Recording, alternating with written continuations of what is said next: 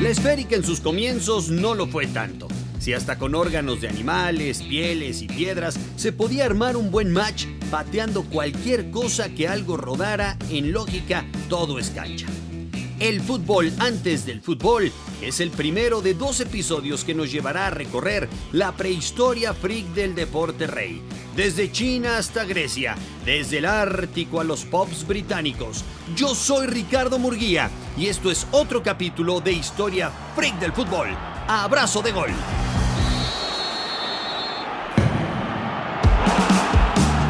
Hay atributos que vienen de fábrica en el ser humano. Instrucciones base del sistema operativo. Nuestra debilidad por grasas y azúcares, por ejemplo, o por la simetría en el sexo opuesto. O, en el caso de los hombres, por aquellos volúmenes femeninos localizados justo debajo del cuello y arriba de los muslos. Hasta ahí es sencillo dar una explicación evolutiva. El origen de otros rasgos es menos obvio, entre ellos nuestra inclinación natural por patear cualquier objeto más o menos rodante, como cualquier niño que haya regateado cajitas de leche podrá atestiguar. Cuando esos caballeros británicos se sentaron en un bar londinense a reglamentar el juego, solo venían a formalizar milenios de correteos tras la esférica. Esto incluye a esquimales que practicaron un divertimento unisex llamado Aksaktuk, cuyo meollo era patear una bola rellena de pasto, musgo y pelo de caribú a través de postes ubicados a cientos de metros. Se dice que una vez se enfrentaron 2 villas con arcos separados por 16 kilómetros.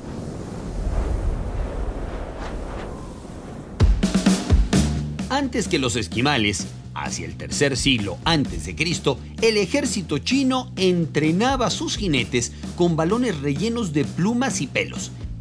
El objetivo era insertarlos usando solo los pies en un óvalo elevado. Lo llamaban kuju, o patear bola.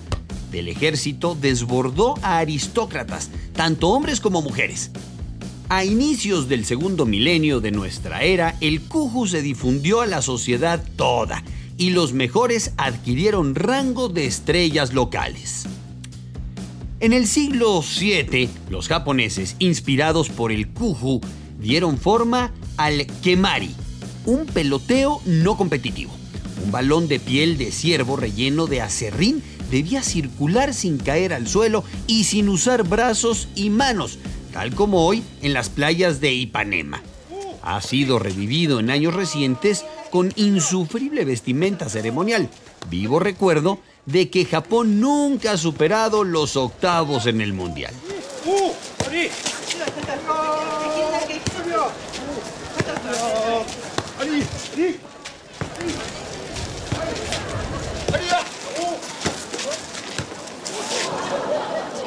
Más chispeante era la esferomaquia griega, o batalla de la bola, que hacía uso de vejigas de cerdo infladas recubiertas en cuero. Aquí sí se permitían las manos. En Esparta era violento, pero nadie hubiera esperado algo diferente de esa fábrica de guerreros que abandonaban a la intemperie a los bebés menos fuertes. This is Sparta!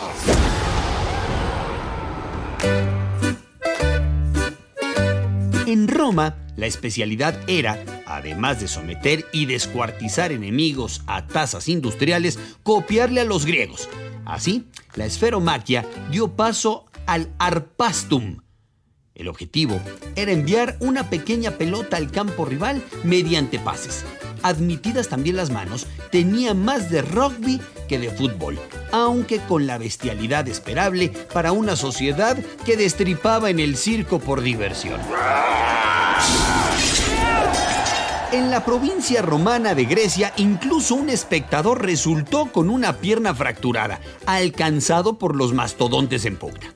El retórico Ateneo de Naucratis lo menciona como su juego favorito, y Galeno, el famoso médico, comentaba que es mejor que la lucha o que correr, porque ejercita cada parte del cuerpo, toma poco tiempo y cuesta nada. Galeno dio en el clavo. No hay razón más poderosa para el ascenso del fútbol que lo modesta de su infraestructura.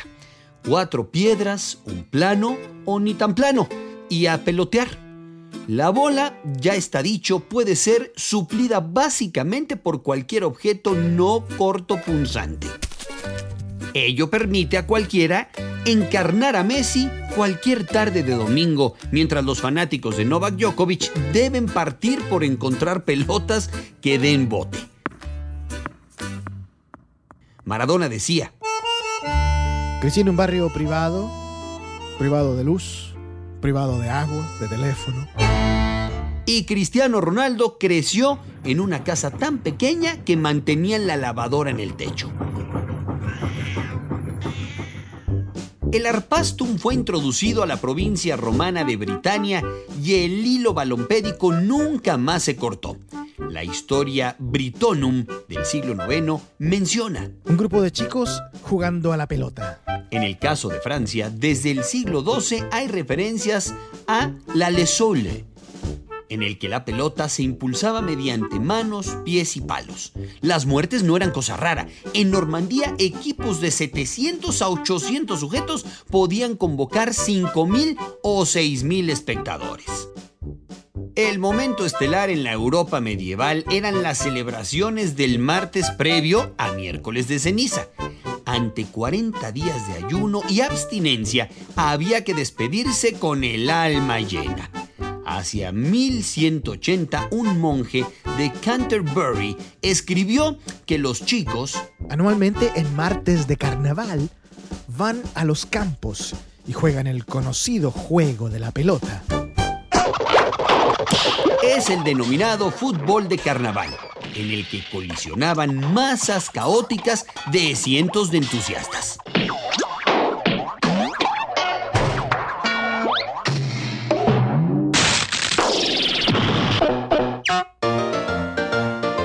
Para los encuentros intraaldea, los equipos se organizaban por estatura, edad o estado civil. Los intraaldea eran todavía más fieros. La meta era arrastrar con el auxilio de cualquier recurso anatómico una vejiga de cerdo inflada, que con muy buena voluntad podríamos calificar de semiesférica, hasta marcadores situados en cada extremo del poblado. Se progresaba por callejones angostos, sembradíos, esteros o lo que fuera. El genuino todo es cancha. A veces la meta era el balcón de la iglesia del oponente. Se la podían pasar todo el día en la animalada y de regulación había poco. Se prohibían los asesinatos y homicidios involuntarios. Aún así, tenemos registros de puñaladas mortales al menos en 1280 y 1312. En 1314, el alcalde de Londres decidió poner fin al alboroto. Prohibió en el área urbana estas escaramuzas alrededor de pelotas de gran tamaño, de las que resultan muchos males que Dios no permita, porque causaba gran escándalo y violencia en la ciudad. Es, como veremos, el inicio de un largo desfile de intentos por aplastarlo. Aun cuando se castigaba con la cárcel, la norma fue en esencia ignorada. 7 años más tarde, el Papa emitió una carta especial perdonando a un caballero que por accidente mató a un oponente. Pocos días después de la tragedia, un londinense escribió que los jugadores solían retirarse a casa como si vinieran de una batalla, con cabezas sanguinolentas, huesos rotos y dislocados, y moretones que acortarán sus días. Es sintomático que una de las pocas imágenes disponibles muestra a un hombre con el brazo quebrado.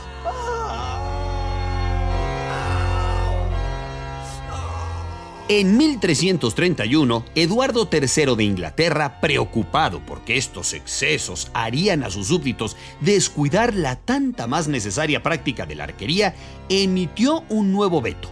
El monarca incluyó luego al fútbol entre los juegos estúpidos y de ninguna utilidad. Ya imagina cuánto duró el intento.